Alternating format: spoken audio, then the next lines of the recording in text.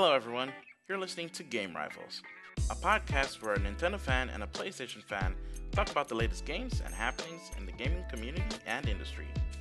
I'm one of your hosts, Maximilian X, and together with Sean Templar, we bring you this bi weekly podcast about video games. In this episode, we recap the year of 2018 by talking about the highs and lows that caught our attention, the Game Awards 2018, and our personal favorites of the year.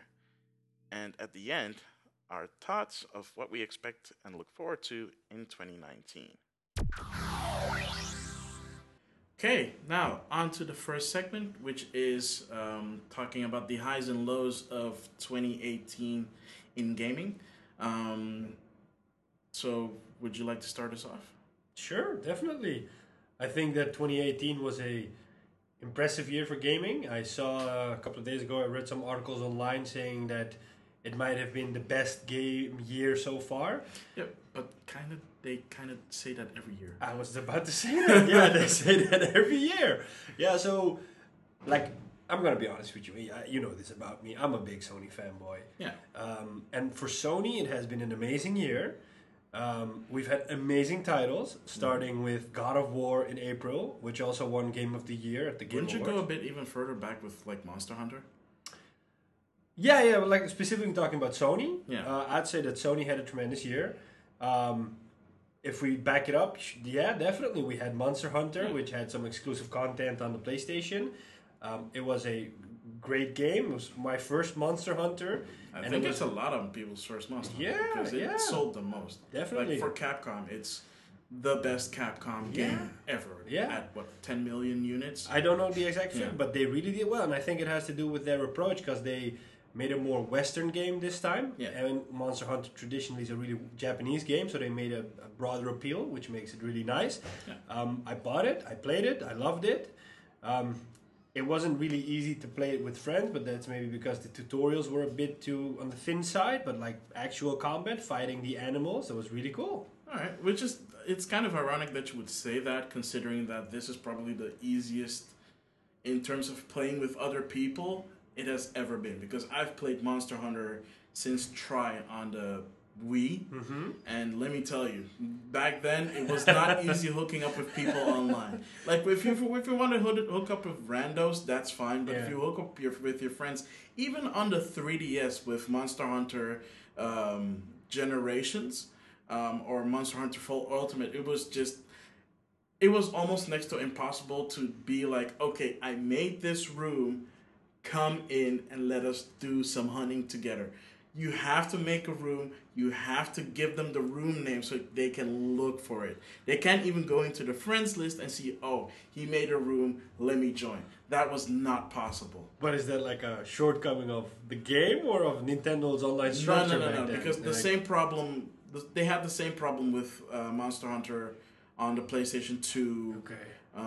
And well, not the PSP, because the PSP didn't have online. It only had ad hoc. Okay. So, that circumvented that problem. But they still had that problem when they ported the portable games to the PlayStation 3 in Japan. So it still kind of had that problem because it was technically mimicking the ad hoc environment in there. But I mean, Monster Hunter World changed all that and made it for the better. That's I think one of the real reasons why it was so successful, because now when you say, well, I'm gonna be your Monster Hunter guru, you can actually have a Monster Hunter guru, and even if you don't, you can just light the SOS flare and have a bunch of Japanese guys help you out. Yeah, so, that's cool. Yeah. So that was one of the fun games at the beginning of the year.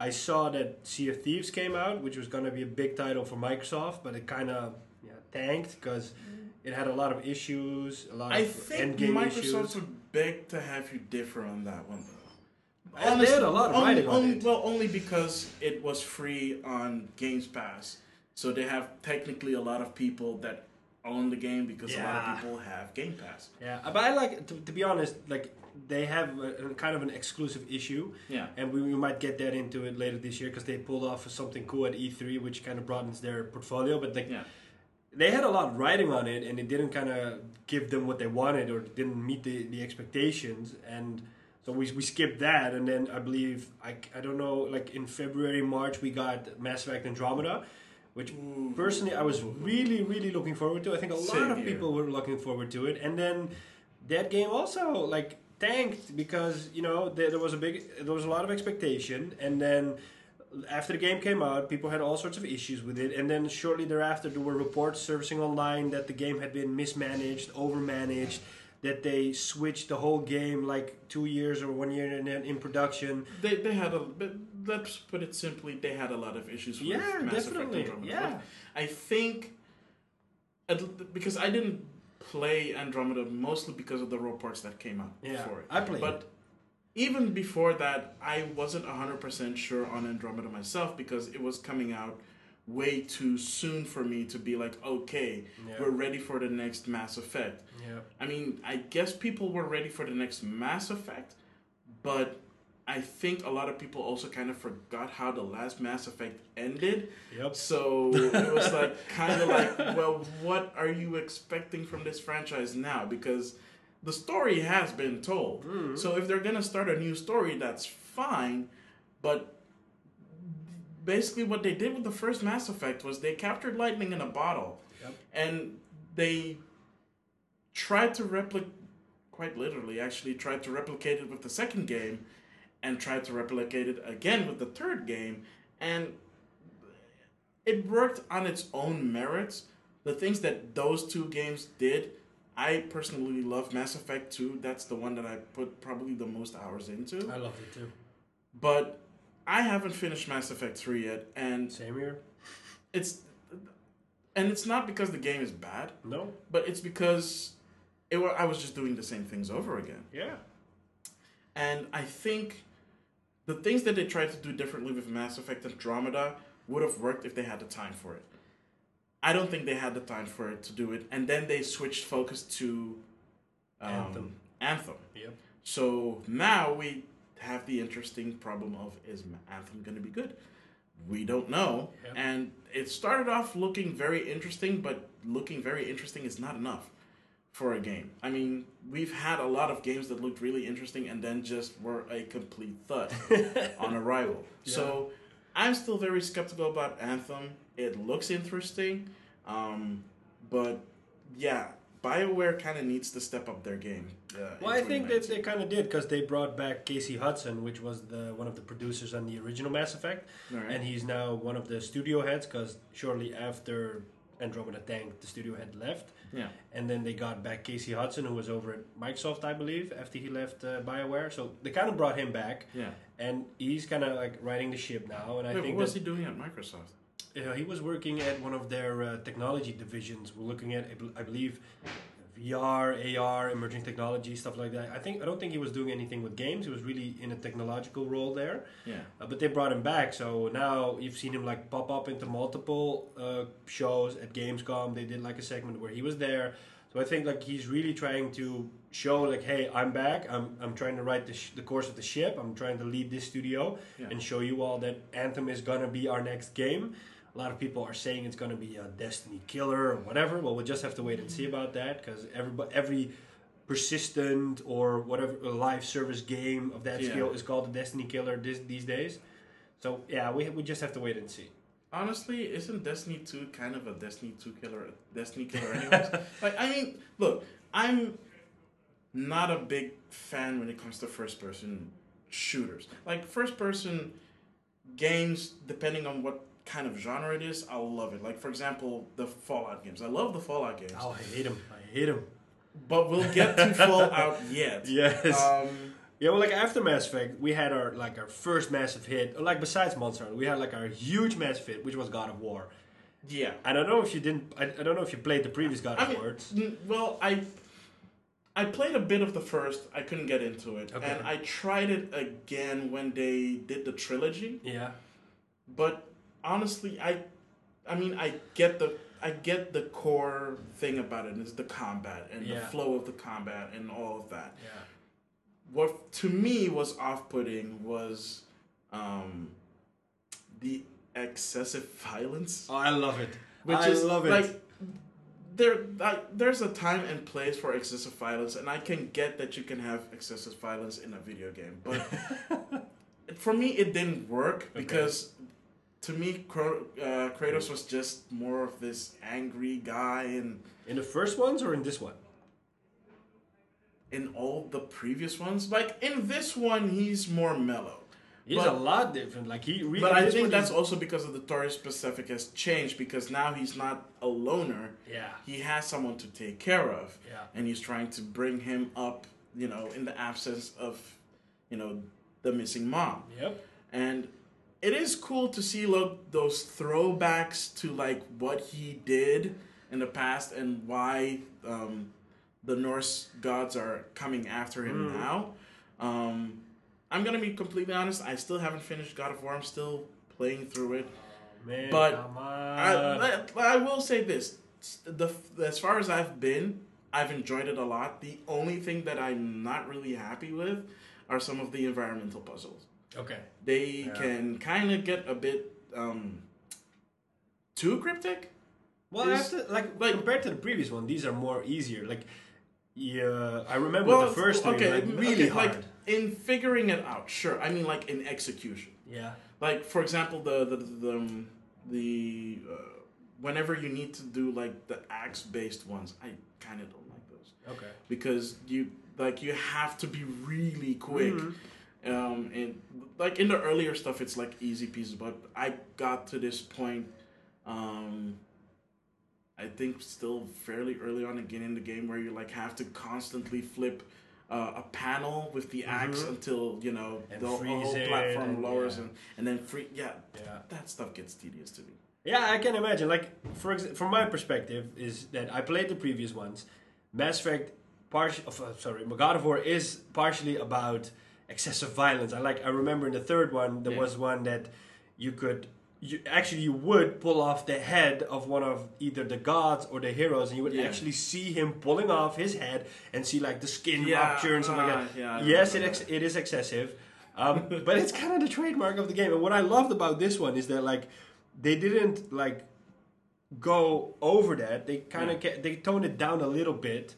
And they like added more of these fantasy creatures. You can literally just walk up to a person and like pull them apart, rip them apart, which is really satisfying. Like after a long day of work, when I got home and I did that, and like I could almost like I was almost screaming at my TV like I loved it, and like the combat was good, and I loved the story because it's really about that he's used to like thinking about himself and fighting for his survival, and now he has a son.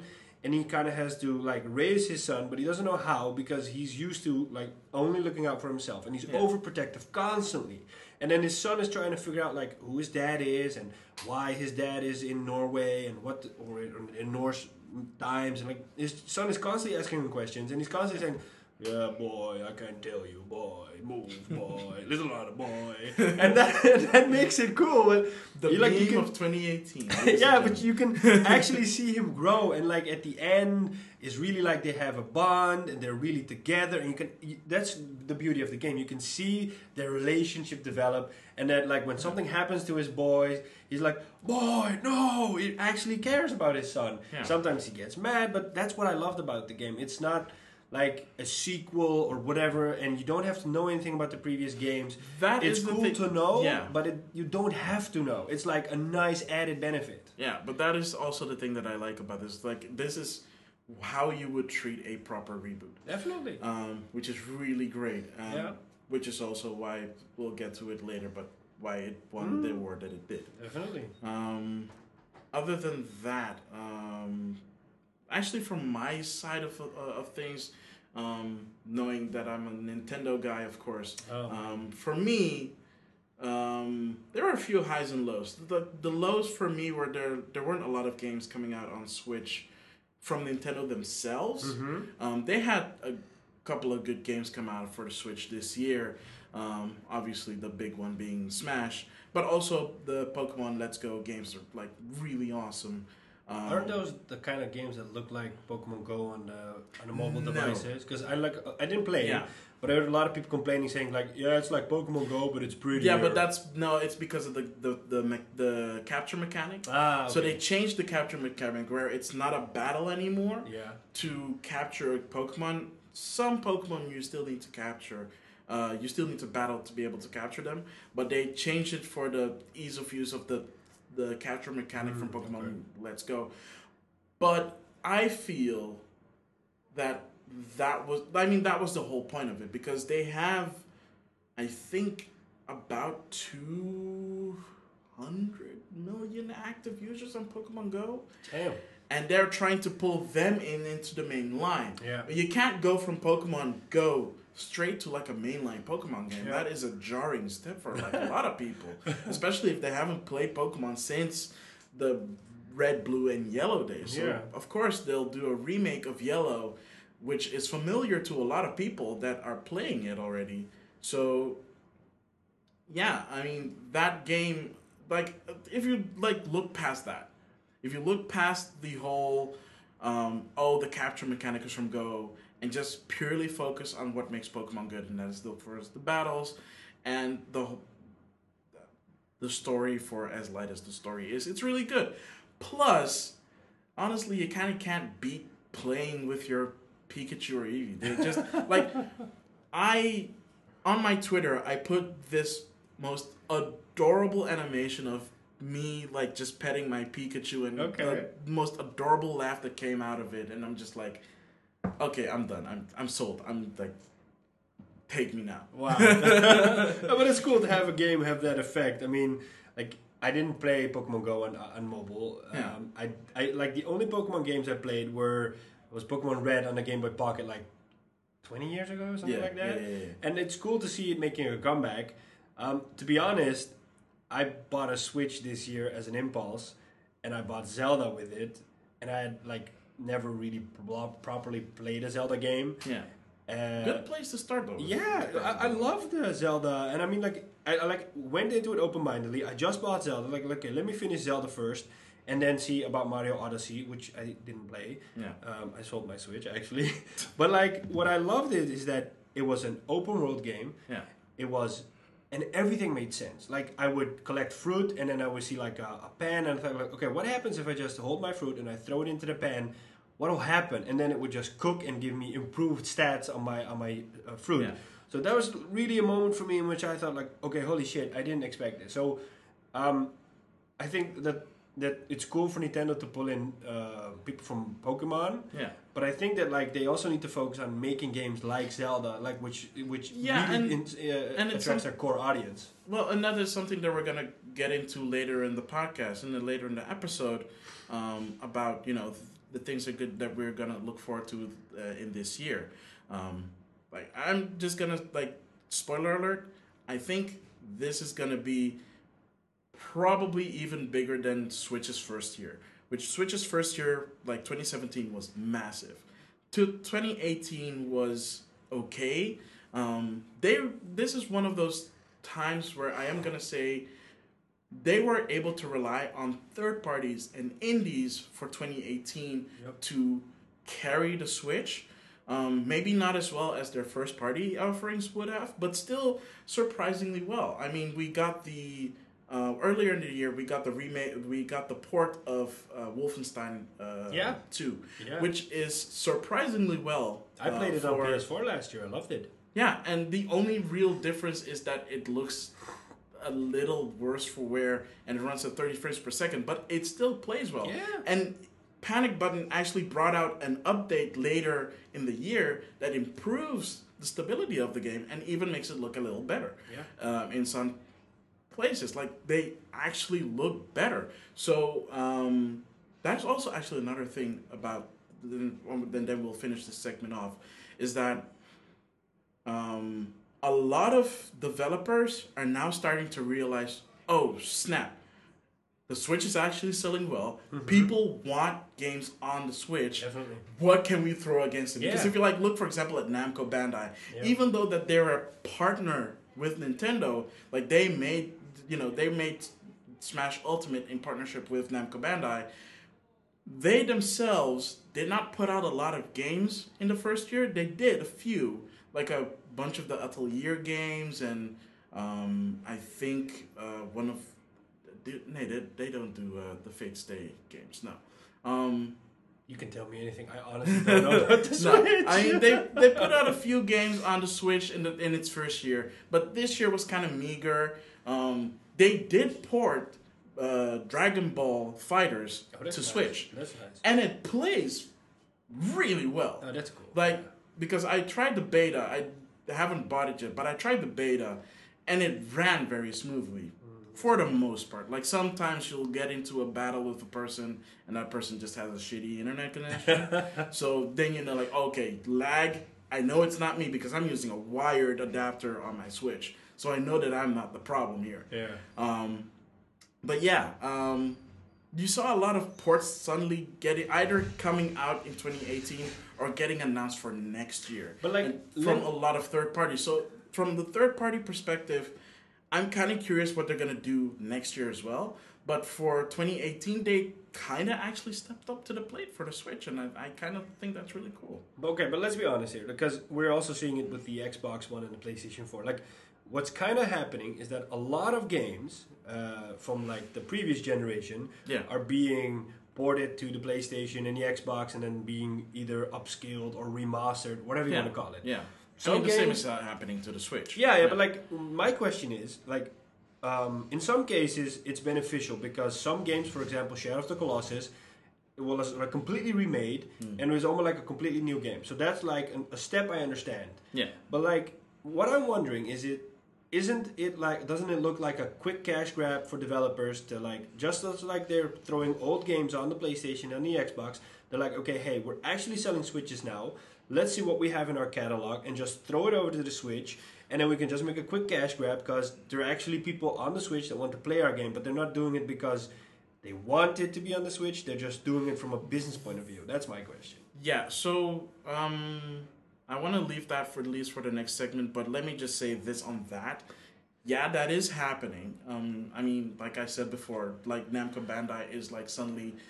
Like a very good example is from Namco Bandai is that now all of a sudden they announced 2 games like late last year for the Switch from the Sword Art Online franchise. Like one is a really old, like I think PlayStation 3 era game that they're porting over to the Switch, and another one is from 2017 that came out on the PlayStation 4, Xbox One, and PC. And that is getting a release this summer. So it's kind of like, well, that's great that you're bringing it up, but it's kind of late. I'm not sure you're going to get a lot of an attention that it deserves. But to me, I think that the reason why they're doing that is because they want to get out something quick. They want to get noticed on the Switch and be like, okay, we're putting these things out, so notice us that we're putting that kind of stuff out on the Switch. And that's fine. It's just I kind of wish they did it this year and not last year and not this year. Sorry, still getting used to being in 2019. All right. So do you have any final highs and lows? I mean, we talked about a lot of highs, not a lot of lows. We talked about like the first half of the year, and then we forgot about the second half of the year. Like we had Sony with the Detroit Become Human, which was made by Quantic Dream, the guys behind Fahrenheit and Heavy Rain, which was a good game. And then moving later into the year, we got the most anticipated game for a lot of people, which was Red Dead Redemption. The funny thing is, a week before Red Dead, I was playing Assassin's Creed Odyssey. I love the Assassin's Creed franchise. Yeah. They had a few mishaps with it, but I loved Odyssey, and a lot of reviewers said it was the best Assassin's Creed game so far, which I agree with. I loved it. It was cool that you were like this Spartan descendant of King Leonidas. So you could also do his famous Spartan kick from the movies, which was really cool. And like the world was massive, and you could go anywhere, you could do everything. And you could be a guy or a girl. I played as the girl. You know why I played as the girl? Because I think it's super cool that they give girls an option in those games. And what I love is that the girls' acting performance and the voice was actually better than the guys. The guy's voice really sucked, but that's cool. Generally with games, and this is a really sensitive subject, but like women are always put in like a lesser position in games when there's a main character. Yeah. And I actually love the fact that they said, screw the guy, we're gonna make his voice bad, and the woman's voice is like super cool, and I loved it. You know? But there is an exception to that rule, and that's Mass Effect. Yeah. I mean, let's be honest. You played as FemShep. Like FemShep. No, I played as male Shep. No. Yeah, but like FemShep is the one true Shep. But I didn't change my with some games. I don't customize my character at all. It's like the simplest thing I can get because I just want to start playing. And the same with Red Dead Redemption Online. Yeah. My character looks like a hillbilly, and I honestly don't care that it looks like a hillbilly because I'm like, I want to play this game. Yeah. But like moving back to that, Red Dead came out. I loved it. And the funny thing is, I bought it online through the PlayStation Store, so it unlocked at midnight, and suddenly I saw people online at midnight that hadn't been online for months or years on their PlayStation. So I was actually seeing 15 people online playing Red Dead Redemption. I'm like, okay, this must be something. And I love that game. Yeah. But it's not my game of the year, and it's because that would be the most obvious pick. And I loved what they did. Yeah. But I'd still pick something else over it. But we'll cover that later. Yeah. Right. There is one more low point I do want to cover before we end this segment, and. Oh boy, it's pretty big. I mean, you know what I'm gonna talk about, right? Well, surprise the audience. Okay, so there's 2, 3, 4 things that happened. 3 specifically with one particular company, but let's talk about the other one first because I think a lot of people have already forgotten that happened, which is Blizzard at BlizzCon announcing Diablo Immortal for iOS, and I love that they basically streamed it online for everybody to see because you could, like, even if you weren't there in the audience, you could feel their frustration coming over and just like seeing the videos online. That is just like, oh my god, why? It's not what you would expect from Why would you announce something like this at such a big event? It's not for them. Like.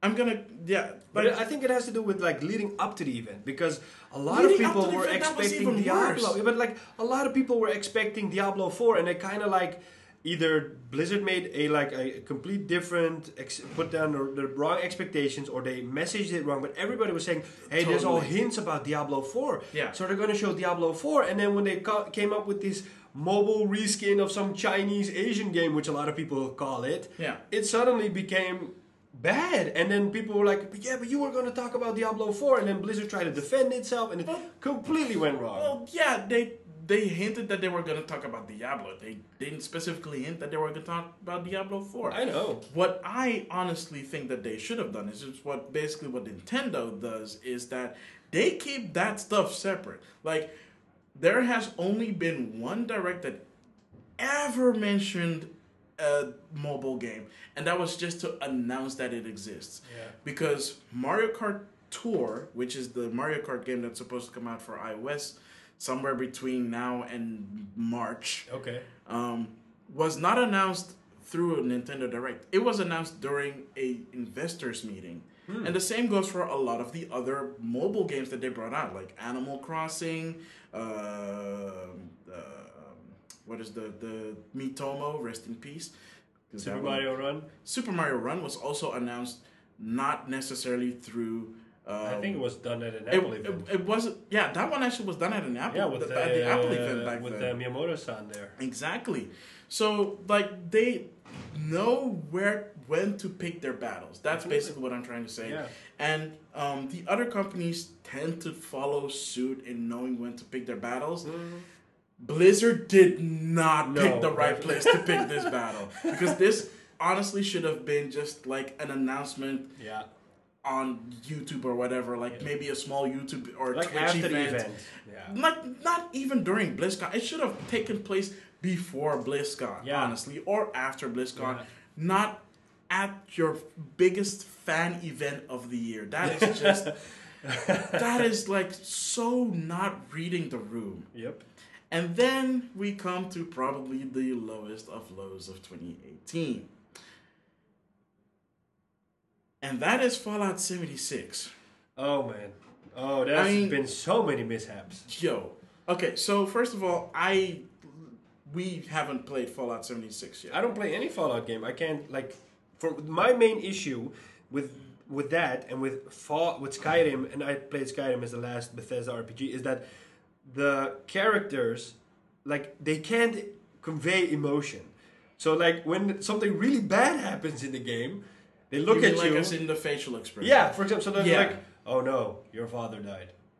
And then they look at you like the fact that you're laughing right now, it confirms what I mean. Like with this lifeless expression, oh no, your father died. Yeah, and then there's this awkward silence, and then you have to pick a dialogue option. Like, whoa, okay. Yeah, but okay, so. And I can't get past it. I tried with Skyrim, and then like maybe it's because I don't like the setting. I get past it very easily because my focus is on the gameplay. And like, yeah, I know. Like in terms of facial expressions, they leave a lot to be desired. And the graphics. And the graphics also kind of sort of leave a lot to be desired. But for me, it's always been the gameplay. And I haven't played a new Fallout since Fallout New Vegas. That was a good one, I heard. Which was a really good one. It's really fun. Yeah. But what they did with Fallout 76 in terms of the gameplay, the big snafu with the collector's edition with the bags. Yep. And let's not even forget how they tried to resolve that, and people suddenly getting access to other people's information. Definitely. And before that, did you hear about what they said about before the game came out? The game, before the release, they said, this is our first online game. Yeah. So we're going to have to learn as we go. So you'll see a lot of bugs and issues with the game. Well, and they're just being upfront about what they always have. And that's a game that is buggy as all hell, but at least it's playable. But these bugs don't make the game playable. Yeah. Yeah, that's like a slap in the face. Yeah. And I get it. It's an online experience, so that means that it'll grow. I mean, like, even with Sea of Thieves, even that took a while to finally catch some steam. Yeah, definitely. So I believe that they might be able to do that. I don't know.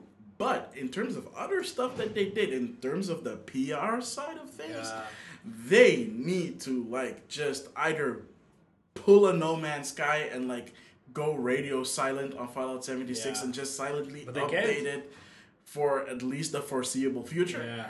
But there was also this issue that a few people posted like online about what they had with their experiences with customer support reps. Yeah. And then Bethesda came out and said, yo, but that's like an external company we hired to help us with customer support, and they're not part of us, and that's not the answer we should have given. So we're sorry about that. But like the fact that you have to go that way and to have to explain that all is just wrong. I mean, like customer support, it's like maybe it's a Dutch thing, but here they always say like the customer is the king or should be treated like a king. So that like we need to pull out all stops, and then like. Well, there are some caveats to that. Yeah, definitely. But like then the fact that they do that and say like, they're not part of us, so they kind of distance themselves from it. Like, but hey, it's the first experience or the first impression that a customer gets, and it's a bad one, and you only get one shot at the first impression. So like, if your customer in that moment suffers under that, it might say, you know what, I don't want to play this game anymore, and I'm not going to buy any of those games. So like you lose a customer for life over a stupid bag, which they should have fixed in the first place. Oh, and the funny part is, the people that are getting the replacement have to wait at least 6 months. I actually heard a story of a person that I know that might get the bag, and he didn't even have the collector's edition. He bought the regular edition, and he found like a loophole, or he tried something, and then he was able to get the bag, or at least they confirmed that he's going to get the bag. So I'm like, oh, so you're taking more money than I should pay for this game, and then I'm getting a bag, but somebody that paid less for it can also get the bag. So I was like, oh, that's so nice. Then why should I give you more money for this game? This is why collector's edition kind of just should. Just give me a statue. Like I know that Ubisoft does it a lot with their collector's editions. They give these cool statues. Give me a stupid statue, but don't give me a stupid bag and then have somebody else get the same bag for less. Yeah. I don't know. It's just, it's like a completely different topic that we can continue to go on and on about. But let's just end it at this. I think we got at least all the major highs and lows of the years. Like, there's might have forgotten a few, but like, it's like 12 months. Yeah. So, all right. So that's it for this first segment. We'll be back after this. Yeah, we'll be back after this.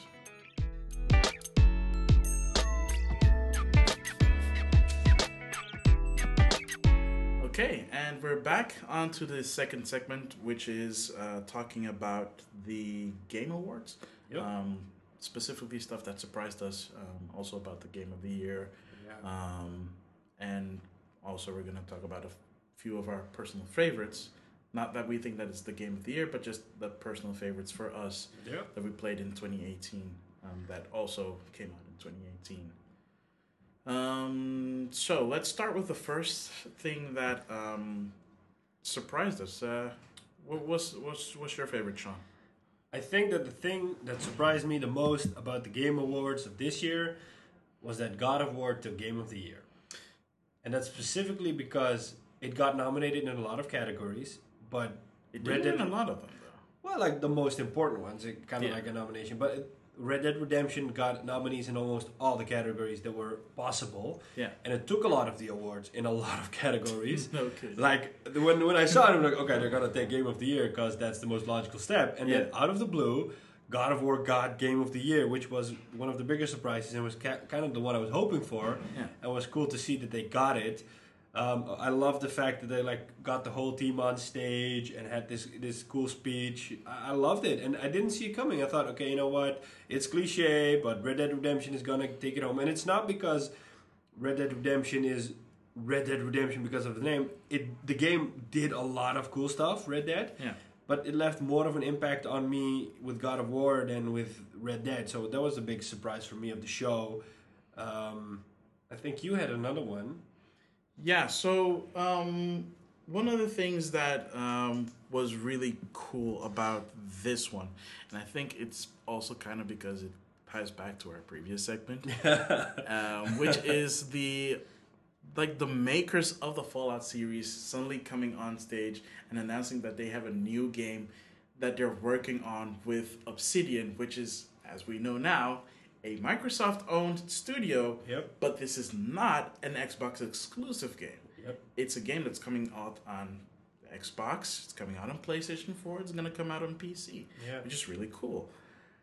The stinger of that one, though, is that they touted themselves as the originators of the Fallout series, working together with the guys that made Fallout New Vegas, which a lot of people consider to be a really good follow-up to Fallout 3, which I feel like is also the same. I loved Fallout 3, but that one had issues.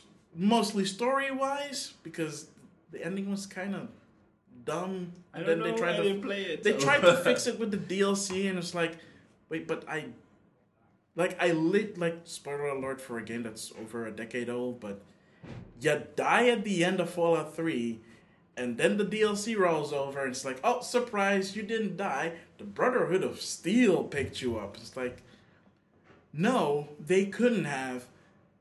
I was not in a position to be rescued at all. This was a self-sacrificial ending for the player. Nice. So, yeah, but Fallout New Vegas, did not tread any of that. It took place in a new location, New Vegas, and it had a lot of cool, interesting characters. Almost, what is the game that I'm actually thinking about right now? Is Enlighten us. Far Cry. Far Cry. Almost Far Cry 3-like characters in there. Oh, that's cool. Which is really fun because the main character is just like a complete asshole. Do you want to know the definition of insanity? That's one of the characters' main things in Far Cry 3, what Voss says. I love that. Yeah. So, I mean, okay, maybe not to Voss level because Voss is just, insane. Well, it was a really good bad guy. It was pretty close. And Fallout New Vegas was fun. So, having those two groups of people come together, make a new game. What was it called again? It's called The Outer Worlds. The Outer Worlds. Yeah, the Outer Worlds? The Outer Worlds, something like that. Yeah, when I saw the trailer, I felt like it was Borderlands meets Fallout Crossing, so which I kind of like, and kind of maybe the style as well. I'm really curious to see what they're gonna do. I don't know if they have a release date yet. Yeah, but I think it might come out this year. I kind of hope it's coming out this year. I don't think that it's been announced for this year. I know that it's been announced. I don't think they have a set date or even a set release. Yeah. Maybe going on the Obsidian part, and that's what I mentioned in the previous segment, which is that Microsoft pulled off a cool move this year in which they bought a huge load of studios in one go to bolster their first-party support, because we also know that Sony has one of the best first-party support. Yeah. And they kind of made a unexpected move and bought Ninja Theory, the guys behind Hellblade Senua's Sacrifice, which was a great game. They bought the developer behind Forza Horizon, I believe it's called Playground Games. They bought Obsidian. They bought a few. I thought they already owned that developer. Obsidian? No, not Obsidian. The Playground. Yeah. I don't know for sure, but like what I do know is they bought like a huge. Yeah, they bought a lot of studios. Like 5 or 6 studios in one go. It's kind of ironic because it's like the complete antithesis of what they did in 2012, which is like just shutter a whole bunch of their first-party studios. Yep. And rely on third-party support. And rely on the entertainment aspect of the Xbox One, which was heavily, it was the way that Don Matrick wanted it to go. Yeah. Which we know what happened Don to him. Matrick, he's been in the industry for so long. Yeah. But I don't think that there was anyone who missed the mark more than that guy ever did. And I don't want to put all the blame on him. I also kind of think that Steve Ballmer also is kind of to blame for that one.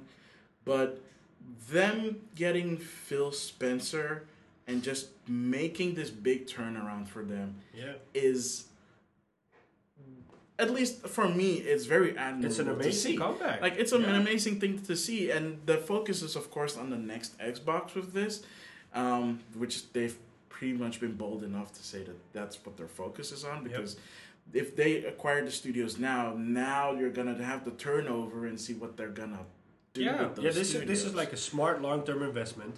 And the funny thing to see is like the way Microsoft was this generation, or is this generation, was how Sony was last generation.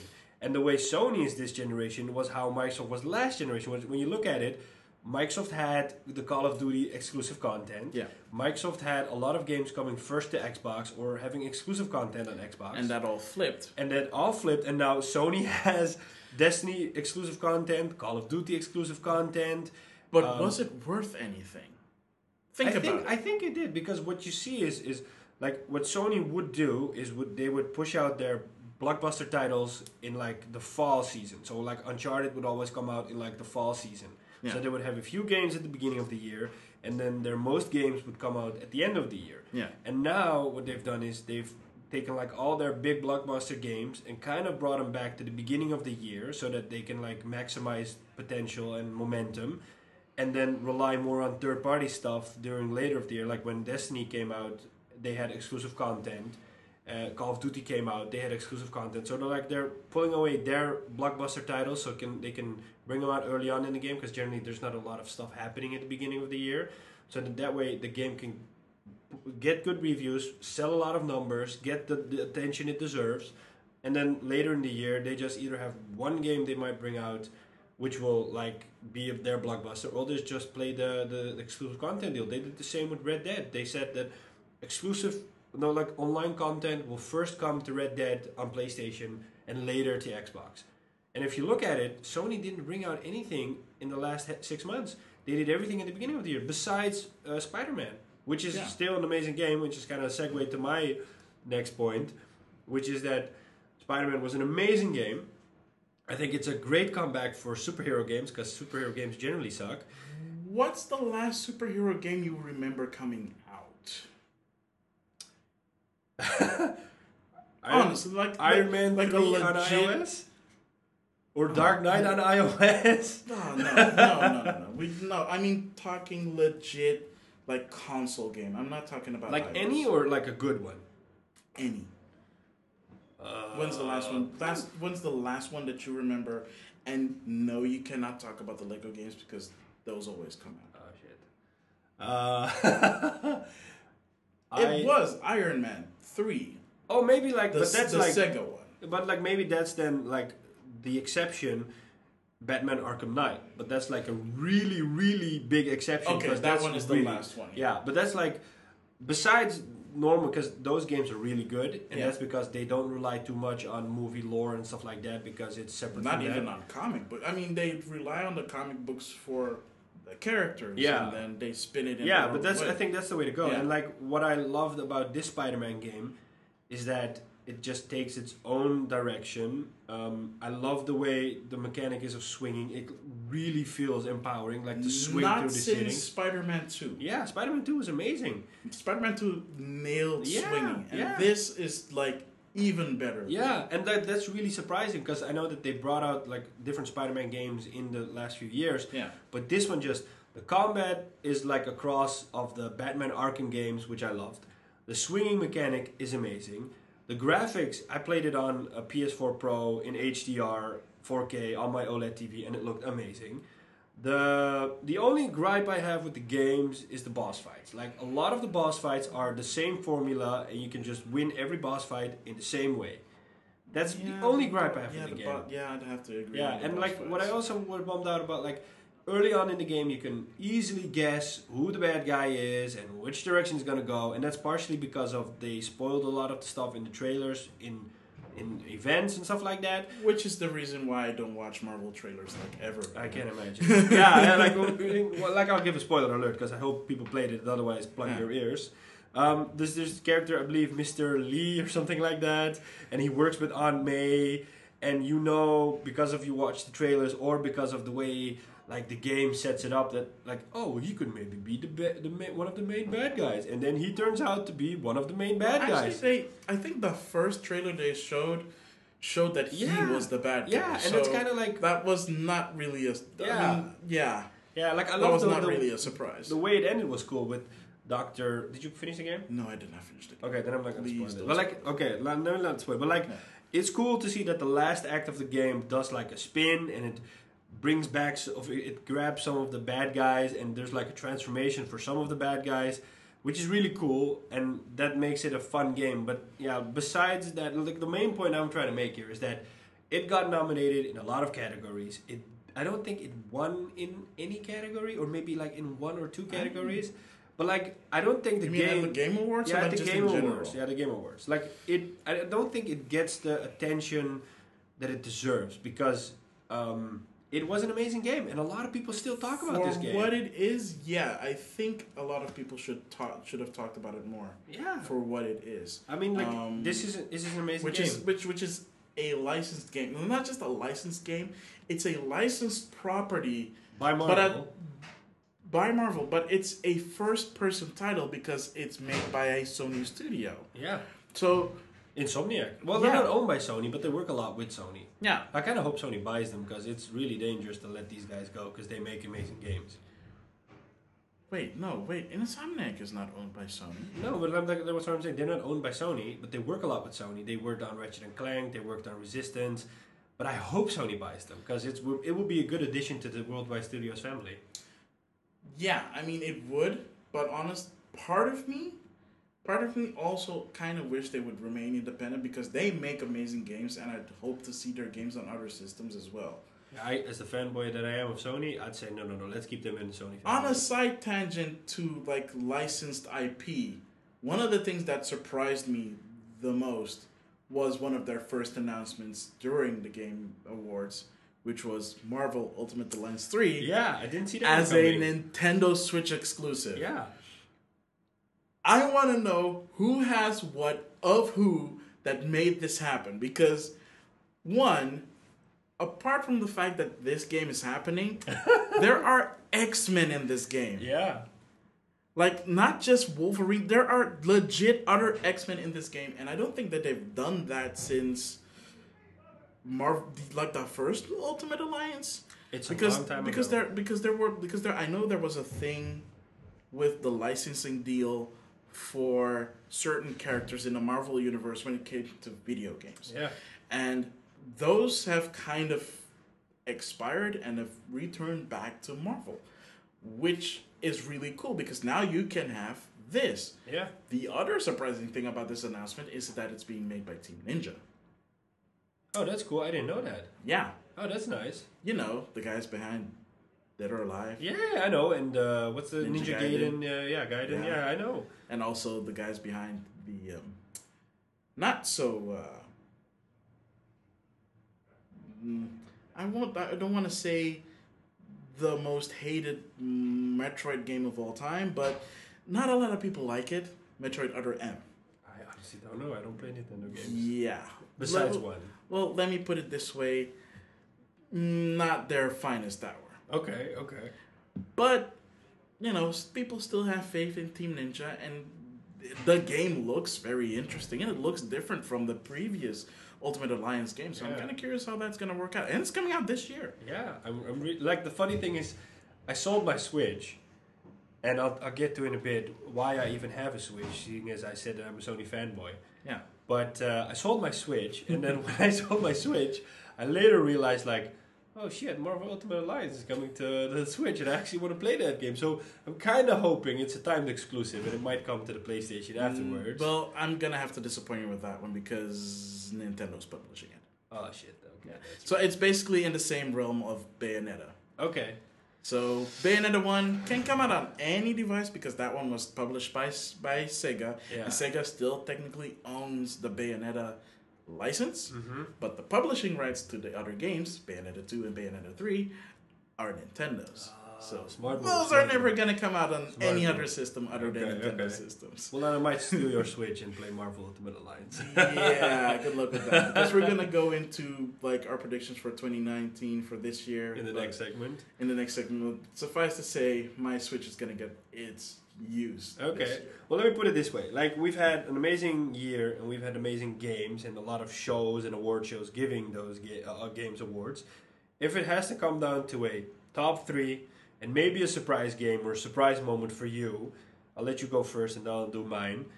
What was your top 3 and then a surprise game or moment of this year, starting with number 3 and working your way up to number 1? Okay, so I didn't put my games in any particular order, so this is not like an order of anything. But the first thing, the game, one of the games that I put a lot of time into in 2018 was Octopath Traveler. And that's for 2 major reasons. One, I am a big old school Square fan from back in the day, Final Fantasy VI, Secret of Mana is my all-time personal favorite game, Chrono Trigger, stuff like that. All those games, and the accumulation of that experience in a new team doing something like this for the first time. They have this team is the same team that made, if you have heard of it, the Bravely Default games on 3DS. I honestly don't know. Those are a retro throwback. They feel more like Final Fantasy 3 and Final Fantasy 5 had a baby, and those are the Bravely Default games. Yay. This feels more like Final Fantasy 6 had a baby with an Unreal Engine, and then you got Octopath Traveler. That's a beautiful baby. I mean, like, from the graphic standpoint alone, it's so amazing to see it because it's a 2D game with 2D aesthetics, but the world is 3D, kind of like a pop-up book. Oh, that's nice. And if you've played the Bravely Default games, you'd also, that's a similar style. The only difference with Bravely Default is painterly in its diorama graphics, whereas this is just like the most beautiful pixel art that you've seen in 2018.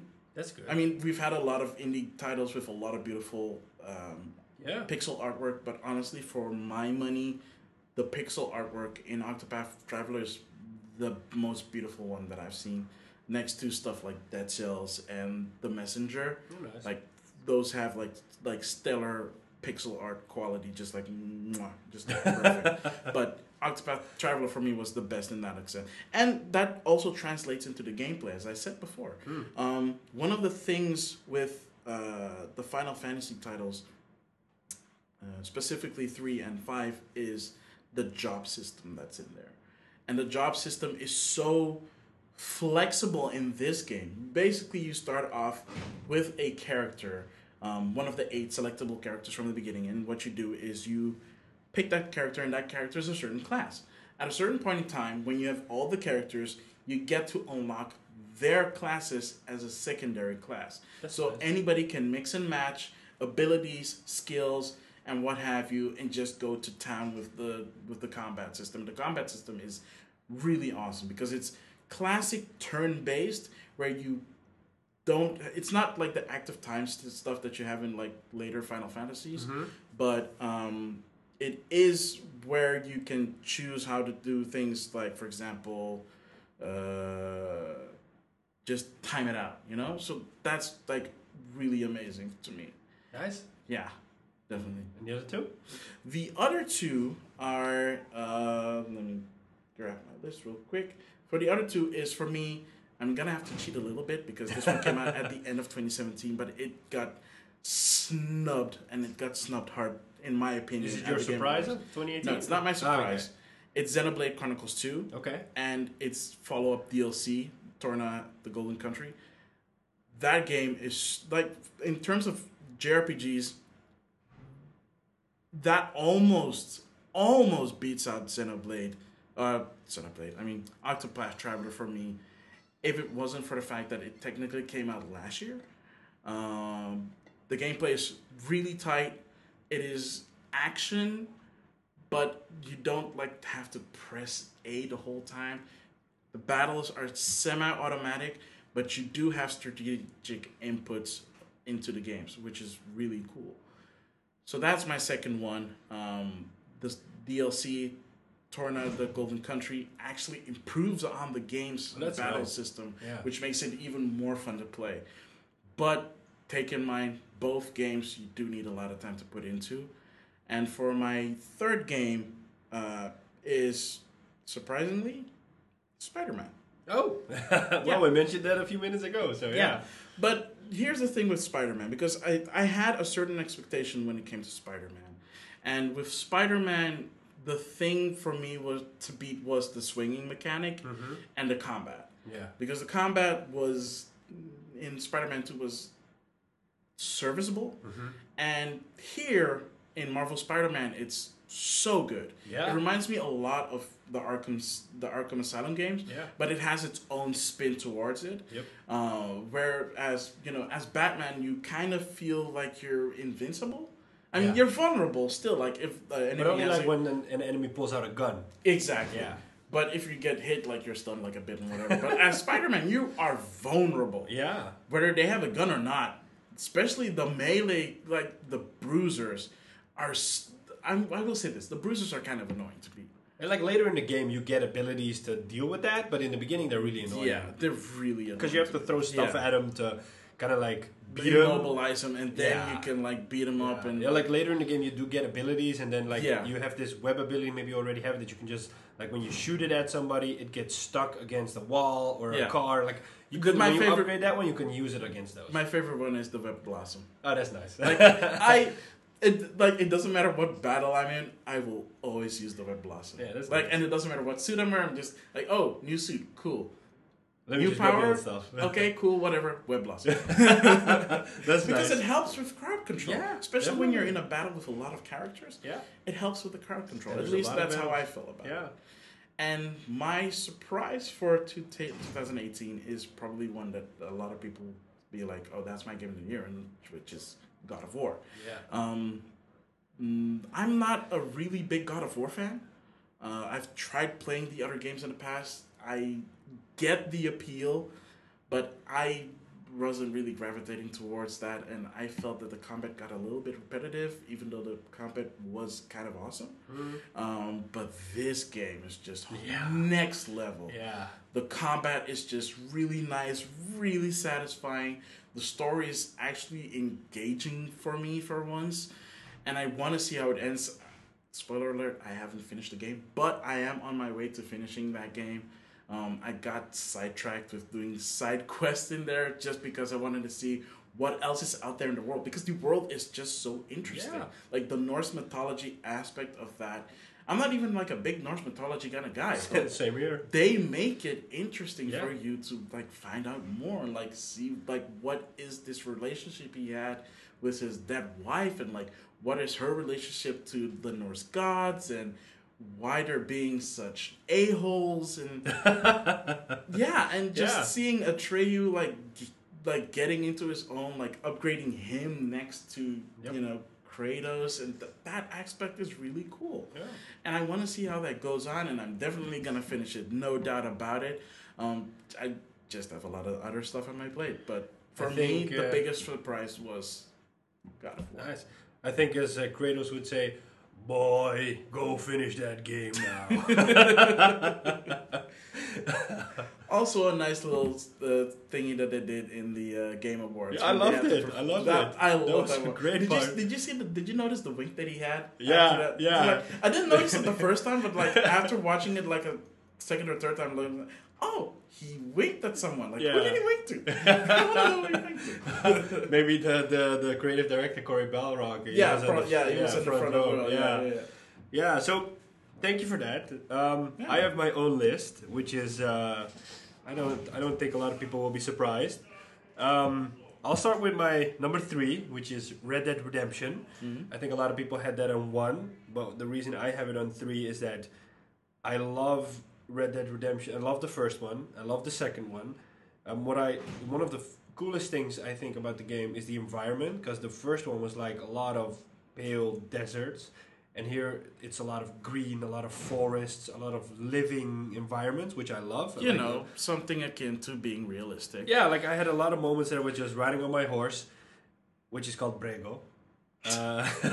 Wait, do you have like the one horse, or like do you have multiple horses? I had one horse, and then he died for some weird reason, which freaked me out. Wait, why did he die? I don't know. Like, I died in combat, and when I came back, or when I whistled, I got this crappy horse, and I'm like, where's my horse? Where's Brego? And then he suddenly was dead. And so I thought, okay, I can't use this shitty horse, so I went and caught the Arabian, which took me like 90 minutes to catch, because it was throwing me off all the time. Yeah. Which I believe I call him Scarto. I suck at names. So I loved Red Dead, and I loved the development of the characters. I thought Dutch was a cool guy, but later in the game he kind of becomes of a DICK. Mm-hmm. And then I still haven't finished Red Dead, to be honest. I think I'm at the end, but I kind of don't want it to end, so I kind of like left it at where it is. Yeah, that's really strange. My second game, which is a surprise for me in a way, is Battlefield 5 or Battlefield V. I'm a huge Battlefield fan. I loved 3. I put like over 300 hours in it. I hated 4. I hated Hardline. I loved 1. And then I was kind of hoping that this was going to be amazing as well. And then I played the public beta in the summer, and that game sucked. I really hated it. It was really bad. That was just the multiplayer, right? Yeah, but like I only buy the game for the multiplayer, and the game really sucked. And I thought, okay, I'm going to cancel my pre-order. I'm just going to leave it at that because I can't play this game in this state. It was really bad. And then I waited, and then they postponed the game by a month. I was really happy that they did that because there was a lot of community feedback.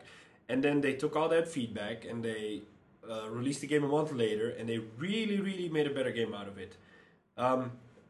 I've put a lot of hours into this game so far. I love it. It still has its issues. They kind of pulled weird moves, like they dropped the time to kill, or they improved the time to kill so that you would die faster, because they wanted to pull in more new players or more passive players. The way they did it wasn't really well, but they were quick to respond, and the community said, no, we don't like this, so they reverted back. So what I love about DICE is that they really listen to us. They really listen to the community. They really want the best for the game. So they're still working on a few things, but I love it so far. It kind of feels like Battlefield 3 was, which I love. And I hope that one of the first times that they've gotten away, they ditched the season pass, or the premium pass as they call it, and they're offering all the content for free to all the players, which won't fragment the base, which is really cool. I just hope that they can bring out good stuff, because we saw what happened with Battlefront 2. They said we're going to give free stuff, and Battlefront 2 is kind of dying, which is... I think that one was kind of DOA. Yeah, like the crystal part, or the microtransactions part. Like, besides that, if you can look past it, it's a really nice game. But like, Battlefield is on number 2. My number 1 is, what a surprise, God of War. And that's because I love the story, I love the characters, I love pulling people apart, I love the way that the bond develops between between the father and the son. Yeah. I love that it's kind of like a open world game, but it doesn't give you too much freedom and it doesn't restrict you too much. So there's like, you can explore when you want, but you can also quickly just go back to the story when you want. And I love that about the game. And they're kind of hinting that there's going to be a sequel. There is a pretty open end to it, so that's really nice. That I did not know. Yeah, so I think like it's gonna get better after this. So I really love that. And it was one of the first games that I bought a new TV this year, one of those OLED TVs, and it was one of the first games, or it was the first game that I played on that TV in 4K in HDR, and I was completely blown away. I was like, oh my god, this looks amazing. And I had it throughout my whole playthrough. A lot of times I was like, oh my god, this is so pretty. I was looking at a plant or at an axe, or I was like, oh my god, this is so pretty. I love it, and that's the kind of effect it had. The graphics are on par, and it's like a whole complete package. That's what I loved. And then we get to my surprise of the year, which is a game that came out the year before, which is kind of funny, which is Zelda... what's it called again? Breath of the Wild. Breath of the Wild. Wow, really? I'm really bad. And yet you forgot the name. I'm so... That's why I'm a Sony fanboy. But like... It's not a good excuse. My Switch, like I bought my Switch as an impulse. Yeah. I don't know why. I just bought it as an impulse. I bought it with Zelda, and I thought, let me just try this Zelda game, because I've heard a lot of amazing stories. It won Game of the Year like the year before. I'm pretty sure I told you that it was amazing. Yeah, and like I had played previous Zelda games like for a few minutes, but I never liked it. And so when I got into it, I didn't know beforehand it was an open world game, so that caught me by surprise, which I loved. And the most amazing thing about the game is that like it's literally in the title, but sure. yeah. Like everything makes sense. It's like the small details in the game that make sense, which makes it amazing. Like when you go to chop a tree, if you chop a tree and it just falls over, it can cover the gap between a canyon and you can just walk across. When you chop some more, it turns into a pile of wood which you can collect. You can grab fruit from your inventory, throw it, bake it, make a better item out of it, get better stats. There was, I believe in the beginning of the game, you have to climb one of the mountains, which is a really cold mountain, to get there so you can see the old man, which is like the king or something like that. Yeah. What I did, and I heard later there was a different way, like people would use the spicy peppers so that your body temperature would rise and then you could go up the mountain. Yeah. I didn't know that. That's the way that I did it first too, mostly because I couldn't complete the quest that he gave me to get the items to keep you warm regardless. So like the funny thing is, I didn't know that. So what I did was I grabbed the torch, I ran up the mountain. Really? Yeah. And How did you keep it lit? Well, the funny thing is I had this torch in my hand and I was walking up the mountain and I would look at spots that had like a torch I could lit. So I would either lit the torch and then relit my torch, or I would like try to cause a fire and then lit my torch. And that's the way how I got up the mountain. And then the old man said, oh, I'm surprised you got here. Well, let me just give you some warm clothes to keep you warm. And when that happened, I freaked out. I was like, couldn't you have done this before? Why did I have to walk up this mountain with this stupid torch? And the joke is he could have given it and he could have done it before. He didn't do that. Yeah, I didn't know about the stupid peppers. I just used my torch and I got up the mountain. But like that's what I loved about the game. Wait, you do know that you could have turned the peppers into a meal that keeps you warm for longer, right? I didn't know that. But that's what makes the game so amazing. You can do it in a lot of creative and ingenious ways, and that's what makes the game amazing. I'm gonna be honest, I didn't finish the game. I have a lot of games that I got into this year and I didn't get to finish because of a lot of stuff. But I loved it, and that's why it's my surprise of the year. And I can honestly say I didn't see it coming, and I loved it. I loved every second of it. And maybe heck, I'll buy a new Switch and then try to finish it. I don't know. If Marvel Ultimate Alliance comes out, I don't know what I'll do. Well, but yeah, that's it. Yeah. All right, cool. Yeah, that wraps it up for this segment, I believe. We'll be right back after this.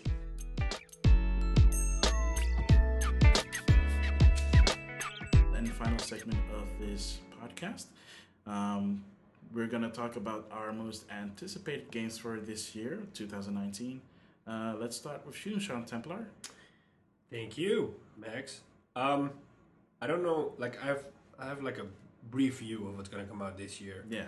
I don't have a lot on my list, but there are a few things that I'm looking forward to, and maybe one prediction or two predictions I might be able to do or hope to do. one of the most anticipated games for me, and I think for a lot of people this year, is Anthem by BioWare. We talked about it earlier that it might be the Destiny killer or whatever it's called, and that BioWare is going all in on this one. Wait, but is that really what people are calling it, though? I've heard a few people say, hey, it might be the better Destiny game because it has an actual story which is good, and it's an RPG game because BioWare has a foundation in RPG games. I'm really psyched. It's coming out in I believe next month already, so it's pretty soon. It's coming out in February? Yeah, and the funny thing is that on the day Anthem was going to come out, Metro Exodus was going to come out, and oh my goodness, I forgot that game existed. Yeah, and Sony was going to release Days Gone, and then when I saw the announcement, I said, okay, one of the three is going to push it, and it's not going to be Anthem. So eventually, what happened is Sony pushed Days Gone by a month or two, and Metro Exodus also got pushed early. I mean, it's the umpteenth delay for Days Gone, so honestly, I don't think that people would be surprised about that. Yeah, so Anthem is a game that I'm really looking forward to. I'm really waiting to see what BioWare is gonna do. They're kind of hinting that it's really a game you should play with friends instead of just play alone. It'll be fine alone, but it'll truly shine when you play it with other people. You know, Bethesda says the same thing about Fallout 7. Look how that turned out. Yeah, but I think that BioWare has I tend to think that BioWare has only a slightly better reputation on that end than Bethesda. Well, so far they've only had one mulligan, so... Yeah, so we're gonna see about that one. Another game I'm really looking forward to is The Division 2. I played a lot of Division 1 and I loved it. I loved the setting, I loved the customization of the weapons and the systems. What did you think about the announcement for that one? Because I honestly, when they announced The Division 2, I was legit surprised that The Division 2 is happening. Yeah. And seeing basically what they were trying to convey for that game is that, well, you can play it one way or you can play it another way, and that's fine, but it kind of... There's no middle ground there. I don't know if there is a middle ground to create, but they showed two of the most extreme cases that they could show. Yeah. And it looks fine, I guess. And it looks interesting, but to me... Yeah, from what I saw was that when you reach the end of your level, with there's so many levels you can gain as a character, and then when you get at the end, you have to choose a specialization. And I believe one of the specializations was that you got a big ass sniper, and the other one was that you got a grenade launcher. So it kind of plays into a role that you want to have. Do you want to do crowd management, or do you want to be the long range guy? So I believe that they're trying to push you in a direction that way. The fun thing about The Division is that in the first one as well, you could pretty easily switch up between playstyles. You could be the aggro character and grab all the aggro if you wanted. For example, I always used to rock an M60 and be like that Rambo and grab all the aggro, and then people would either play a glass cannon, or they would be like a tank or something like that, So that's fun, and I like the way the setting. I think it's cool that they moved to a bit more of a warmer setting. It's cool to see that Washington DC got taken over by nature, so it also got more like a tropical setting. So it's cool to see in which direction they're going to take it. What I love about what they're doing with The Division is that The Division is going to enter its third year, I believe, and they're still supporting the game. They're still bringing out content. Yeah, and it's all free. So that's cool to see that they're still doing stuff with it. Because you can't pick up The Division for $10 these days. Yeah, and the cool part is when you buy it now, you have a huge... Okay, but are there still people playing it regardless of whether they're supporting it or not? Is there still an active, a big enough active community to make okay, it's $10, pick it up, play it, see if you like it or not? I don't know the exact numbers. I stopped playing it a few months ago, but every time I still jump in, I can just quickly matchmake with people and play matches, or I used to be able to do that.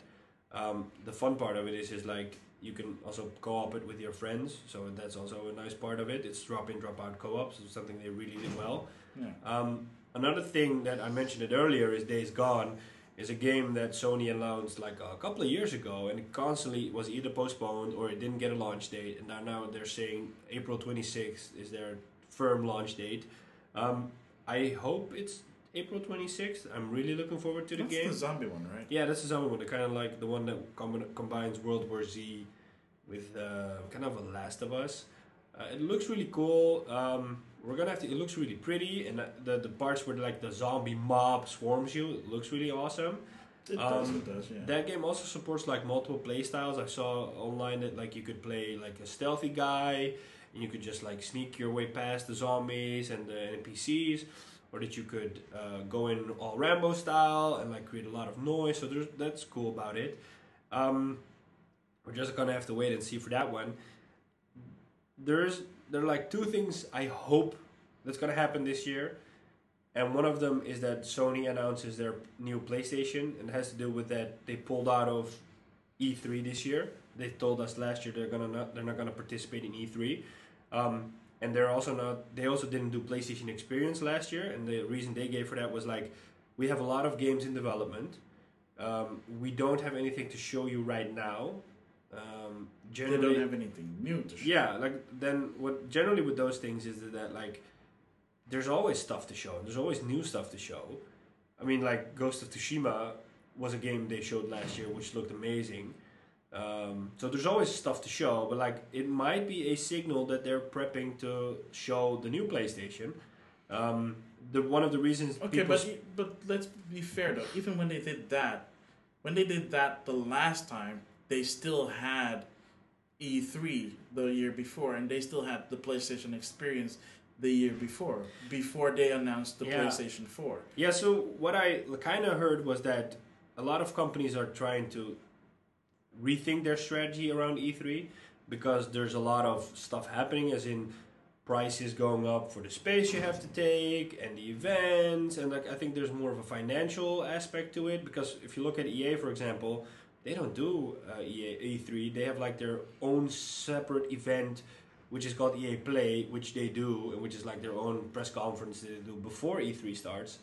I think a lot of companies will go towards like a personal event in which they will only do PlayStation stuff or only do Microsoft stuff, so it puts more focus on their games, and it's also more controllable from a financial point of view. Yeah, well, that's the same reason why Nintendo doesn't do like E3 press conferences anymore, and they do these directs. And honestly, okay, from the first iteration when they did that, it was kind of hit or miss.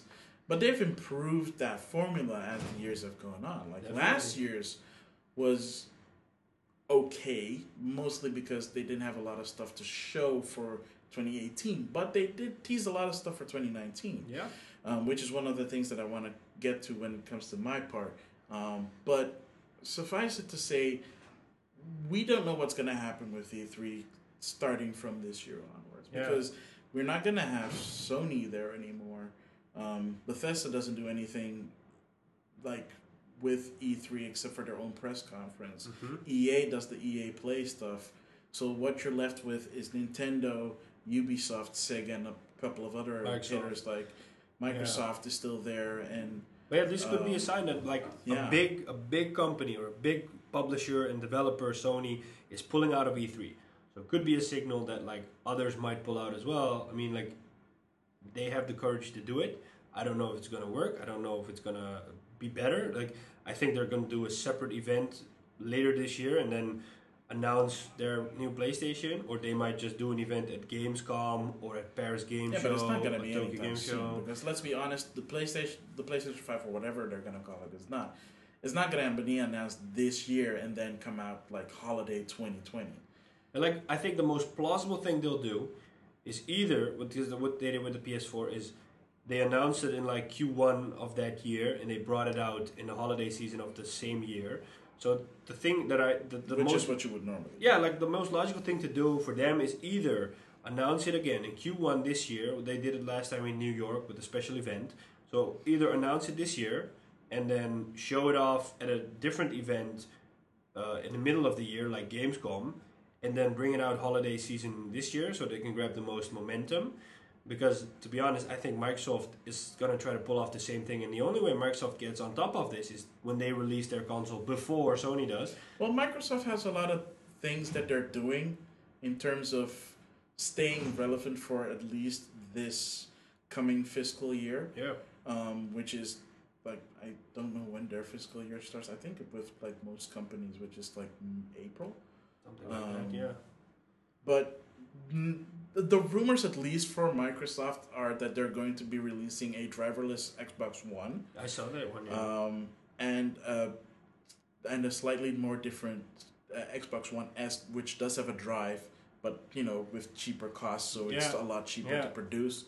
So like at least with Microsoft, I can almost guarantee that they're not going to announce a next generation system this year unless they pull a Xbox One X, which they did the last time. And quite honestly, I don't know if that was a good idea or not, because it took a year and a half for that system to come out. And even when it did come out, it kind of, it got sales and people bought it, but honestly, I felt like it kind of landed with a thud. Mostly because they decided to launch with PUBG, and it ran ass horse crap.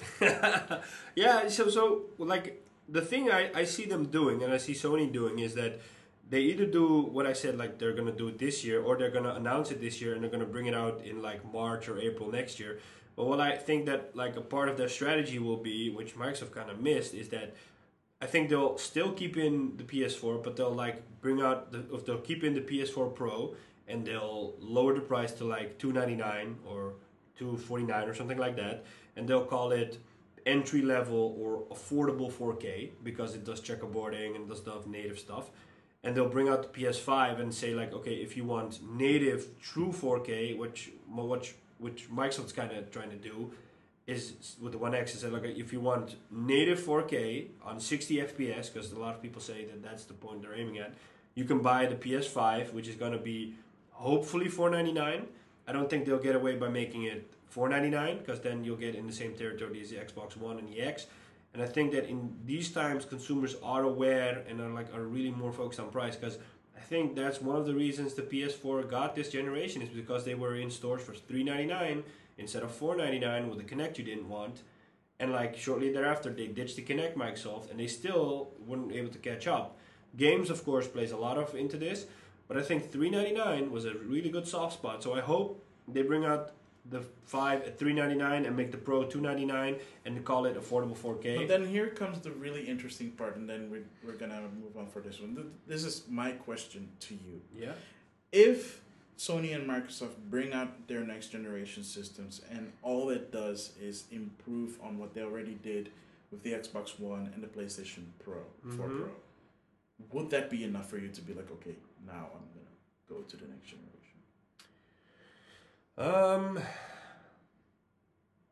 Partially because I see the difference. I had like a normal PlayStation 4 and I upgraded to a Pro, and I see the difference now. And now I know, like, for example, Horizon Zero Dawn is one of those games that really shows that if a developer puts in the time and effort to really optimize their game for the Pro, it really shines.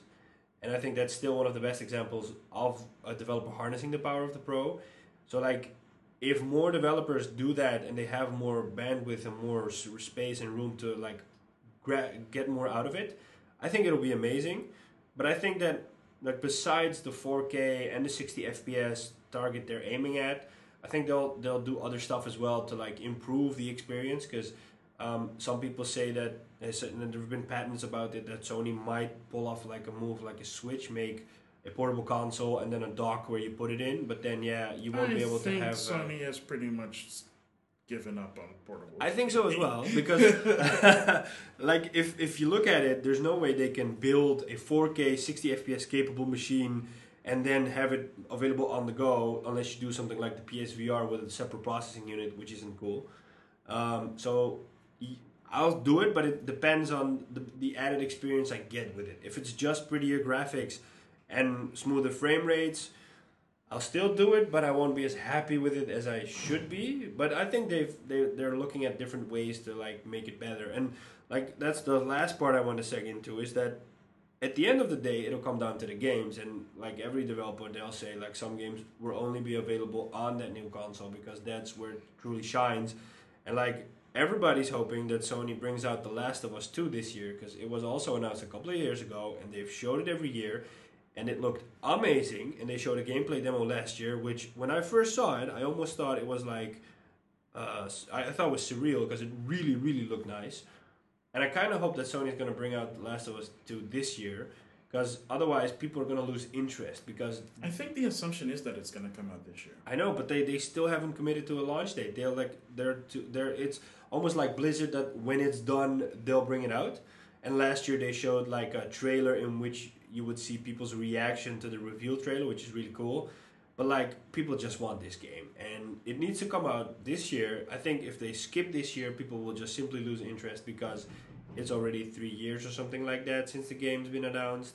Something and like that, you can only like keep people interested for so long. It kind of happened to Gran Turismo a few years ago. They announced it too soon, and it took too long for the game to come out. And when the game finally came out, people were like, "Yeah, okay, but there's other stuff to play right now."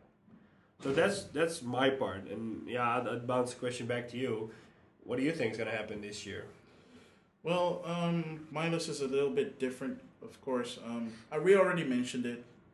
Marvel Ultimate Alliance 3 coming to the Switch exclusively through Team Ninja, which is really cool. It looks really different. I'm curious how that's going to end up. I know it's coming out this year. I don't know when it's going to come out this year. Like, there's a lot of, from my point, like, since my focus is mostly on Nintendo games or games that come on Nintendo systems, there's a lot of games that have been announced coming to Switch that do not have a date for 2019, but we know it's coming out in 2019. There are already rumors flying around that this month, so in January, there's going to be a Nintendo Direct. Most of the times, they have a Nintendo Direct at the end of the year to prepare people for the coming next quarter of the year, so from January to March. But they didn't do that. They didn't do that last year. So that means that there has to be a Direct coming out this year, this month, to showcase what else is coming out, because the only thing that people know that are coming out is this. The other thing that we know that's coming out this year is the new Fire Emblem Three Houses, which looks amazing and like not. I don't know if you've ever seen or played a Fire Emblem game before, but it's a strategy RPG where you have individual characters that are characters playing war. And you move your characters, and you're technically in an army, but the army is like, what, 6 people during any given battle, but the enemy has like a whole bunch of like, fodder that you need to kill off, minus the actual characters that are also on the battlefield. But with Three Houses, you can actually see the actual military that you're in, and they're fighting alongside your main characters, That's nice. which is really cool. I'll send you the trailer for that after all this. But suffice to say, Fire Emblem Three Houses is promising to be something completely different than it's ever been before. Like, it still has the core aspects of Fire Emblem, but all these new end mechanics that they have like this My Castle kind of thing where you're actually walking around in your castle and interacting with other characters and buffing them through those interactions. Really looks cool. That sounds cool. The next thing, of course, and this is a big one for a lot of Nintendo fans that people have been craving for, especially since Let's Go came out, is the next Pokemon mainline game, which they also announced last year during E3. This is like a true Pokemon game, right? Yeah. This is the mainline game, so like the 8th generation of Pokemon games. So prepare for more diverse Pokemon. I honestly don't know how much they're gonna add, because we, at least from a Pokemon fan perspective, we know what happens when they don't have a lot of new Pokemon to introduce. Then you get Pokemon, what was it, Diamond and Pearl? I think that one had the least amount of new Pokemon introduced into the series. But now that they introduced with the 7th gen, like the Alolan variants, that means that you basically all bets are off. You can have variants from any generation coming forward, and that's the cool aspect about it. But how they're gonna handle the game itself, knowing what Let's Go was and what this next game is gonna be, it's gonna be a more traditional game. This is gonna be the first time that they're doing this on console. Okay. Because every previous mainline game has always been on a handheld, with a few exceptions, like say the Pokemon Coliseum games on GameCube. But those weren't really mainline games, and the battle system was different and the capture system was different. So those are just spin-off games, but those weren't mainline. They showed the potential of what a mainline game could look like, but it wasn't made by the actual developers. It was made by another developer that they collaborated with, Genius Sonority. Who's doing this game? Who's doing this game? Game Freak. So Game Freak themselves are doing this game along with Creature and stuff. And yeah, I mean, just looking at how Let's Go Pikachu and Let's Go Eevee looks is already signs of potential in terms of graphics, the way they might go, and it looks really good. Like Pokemon Let's Go really looks great, and hopefully they keep the whole they stop doing the random battles, because random battles were taken out of Let's Go. You can see the Pokemon, and if you want to capture that, you just walk up to that Pokemon and catch them. That's not cool. That is cool, because what it used to be is you walk 2 steps and you get into a random battle. But I like that. But yeah, I mean, for its time, it was fine. And don't get me wrong, I'm a JRPG fan through and through, and I love and I enjoy random battles. But I think that's a bit antiquated at this point. And quite honestly, I'd rather be able to avoid Pokemon, especially in caves, because in caves, Pokemon were inescapable. Like, at least in the overworld, you have the tall grass so you can avoid it by walking around it. But in caves, you were just helpless. At least in Let's Go, you have the option to walk around the Pokemon. So hopefully they keep that aspect from Let's Go Pikachu and Let's Go Eevee. The third game, which is coming out this month, which is Kingdom Hearts 3. Oh, that's didn't nice. even talk about it that. at all. Yeah, I and forgot. I'm a big Kingdom Hearts fan, except for the fact that I've never finished any of the Kingdom Hearts games. I have played them extensively, especially Dream Drop Distance on the 3DS. Yeah. And I was at the final boss, and then I lost my cart. I saw that there's a sale in the PlayStation Store, so you can buy all the remakes for real cheap. So maybe yeah, but then they're also bringing out the story thus far, which is basically everything together. Oh, I didn't know that. So I'm gonna wait until that comes out and see how much that costs, and then get that, and then I think that comes with Kingdom Hearts 3. So that's basically everything. That's nice. So that's something I'm really looking forward to. The game looks gorgeous. Like I love the way it looks. Yeah, the game looks gorgeous. I'm just afraid to no, get no, into no, it. no. The game looks gorgeous. End of discussion. It is the most prettiest game definitely. for 2019. Yeah, but like my thing is that I'm afraid to get into the game because I only played the first Kingdom Hearts like on PlayStation 2, I believe. Yeah. And at the time, I remember putting like a lot of time and effort into it, but I don't know if I got far in the game. So, like if I think back at it, I don't know if I'm ready and if I can bring it up to put that much time again into a story so far. Well, and then, is a JRPG. Yeah, and then still like after that intensive experience, they're like, oh, okay, now it's time to play Kingdom Hearts 3, and then play that because I kind of get the feeling it's like a Final Fantasy game since it's being made by Square Enix. Yeah. And it'll be like 80 or 100 hours before I finish it, and I don't know if I'll be able to pull that off. Yeah, I mean, I'm assuming that at the very least it's 60 hours long. So just take that. For Tell me how it is. I'll just yeah. I'll let you know. Yeah. I'll let you know how it is. And the last one, and this is more of a speculation because of something that got announced during the Game Awards, which is Joker from Persona 5 coming to Smash as the first DLC character, which is the most ridiculous and most amazing announcement that they could have possibly done at the Game Awards, because one, people did not expect that. Yeah. Two, people knew that Nintendo was in charge of the DLC list, not Sakurai himself. So the fact that Joker is in it, who has never been on a Nintendo system, and to be more specifically, no mainline Persona game has ever left the PlayStation, ever, except for maybe like the spin-offs like Persona Dancing All Night or the Persona Q games on the 3DS, which are also really cool. But that's not mainline. And Joker does not appear in Persona Q. He appears in the sequel, which is out in Japan right now. Hopefully it'll be announced for the West in 3DS. I don't know. We don't know. But the game exists, and Joker is in that game. So for at least for Japanese players, it makes sense. But for like a global aspect, it would make more sense if they brought out Persona 5 to Switch.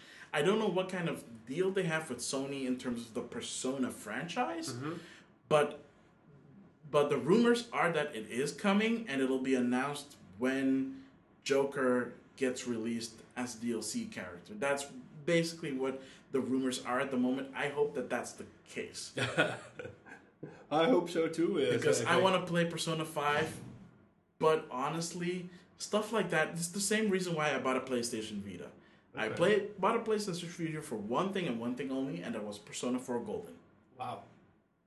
And I bought Persona 4 Golden on discount before I bought the Vita. Wow, okay. So you can understand how much I am looking forward to Persona 5 potentially coming to Switch. I can understand. I don't play JRPGs, and maybe like a few ones in the past. I've never played a Persona game, but based on how enthusiastic you are, I hope it's going to be a cool game. If it comes to Switch. If it comes to Switch. I almost want to recommend you playing Persona 5 as well, because even I know that you're not into JRPGs, but the game mechanics in Persona 5 are very broad. Like the battle mechanics are very to the point. It's, your standard turn-based thing. But then you have the second aspect of it, which is the social aspect in the game, where you socialize with other characters, and the social interactivities don't only develop the characters in the game, but also increases your stats. So the more you interact, the more your stats improve. Okay. So I really want you to actually try it and just see what it, like. I'm not even telling you to finish the game. I just want you to play it and know what your opinion is on that, because like either that or Persona 4 Golden, like those are really good jumping on points. Persona 3 is okay, but then you'd have to play it on a PSP. I still might have one of those lying around. I mean, it's a good game. I don't know if that's the best jumping on point, because a lot of people got into the Persona game because of Persona 4, because how good that was on PlayStation 2. That's also probably one of the reasons why a lot of people got a Vita, because it was announced for the Vita. So, yeah, I mean, try any of them. Don't try the first one. The first one is kind of antiquated. I'll think about it. Okay. But, yeah. I think we've talked a lot about stuff. I think it's time to wrap up. Yeah. I want to thank you. I want to thank everybody that listened. Yeah. And we'll be back soon on a new episode. And see you guys then, or hear you guys then. Yeah, so hopefully when this goes out, like not the next week, but the week after that, there will be a new episode for you guys to listen to. Just keep following us and listening to us. And again, thanks again, and see you guys next time. Nice.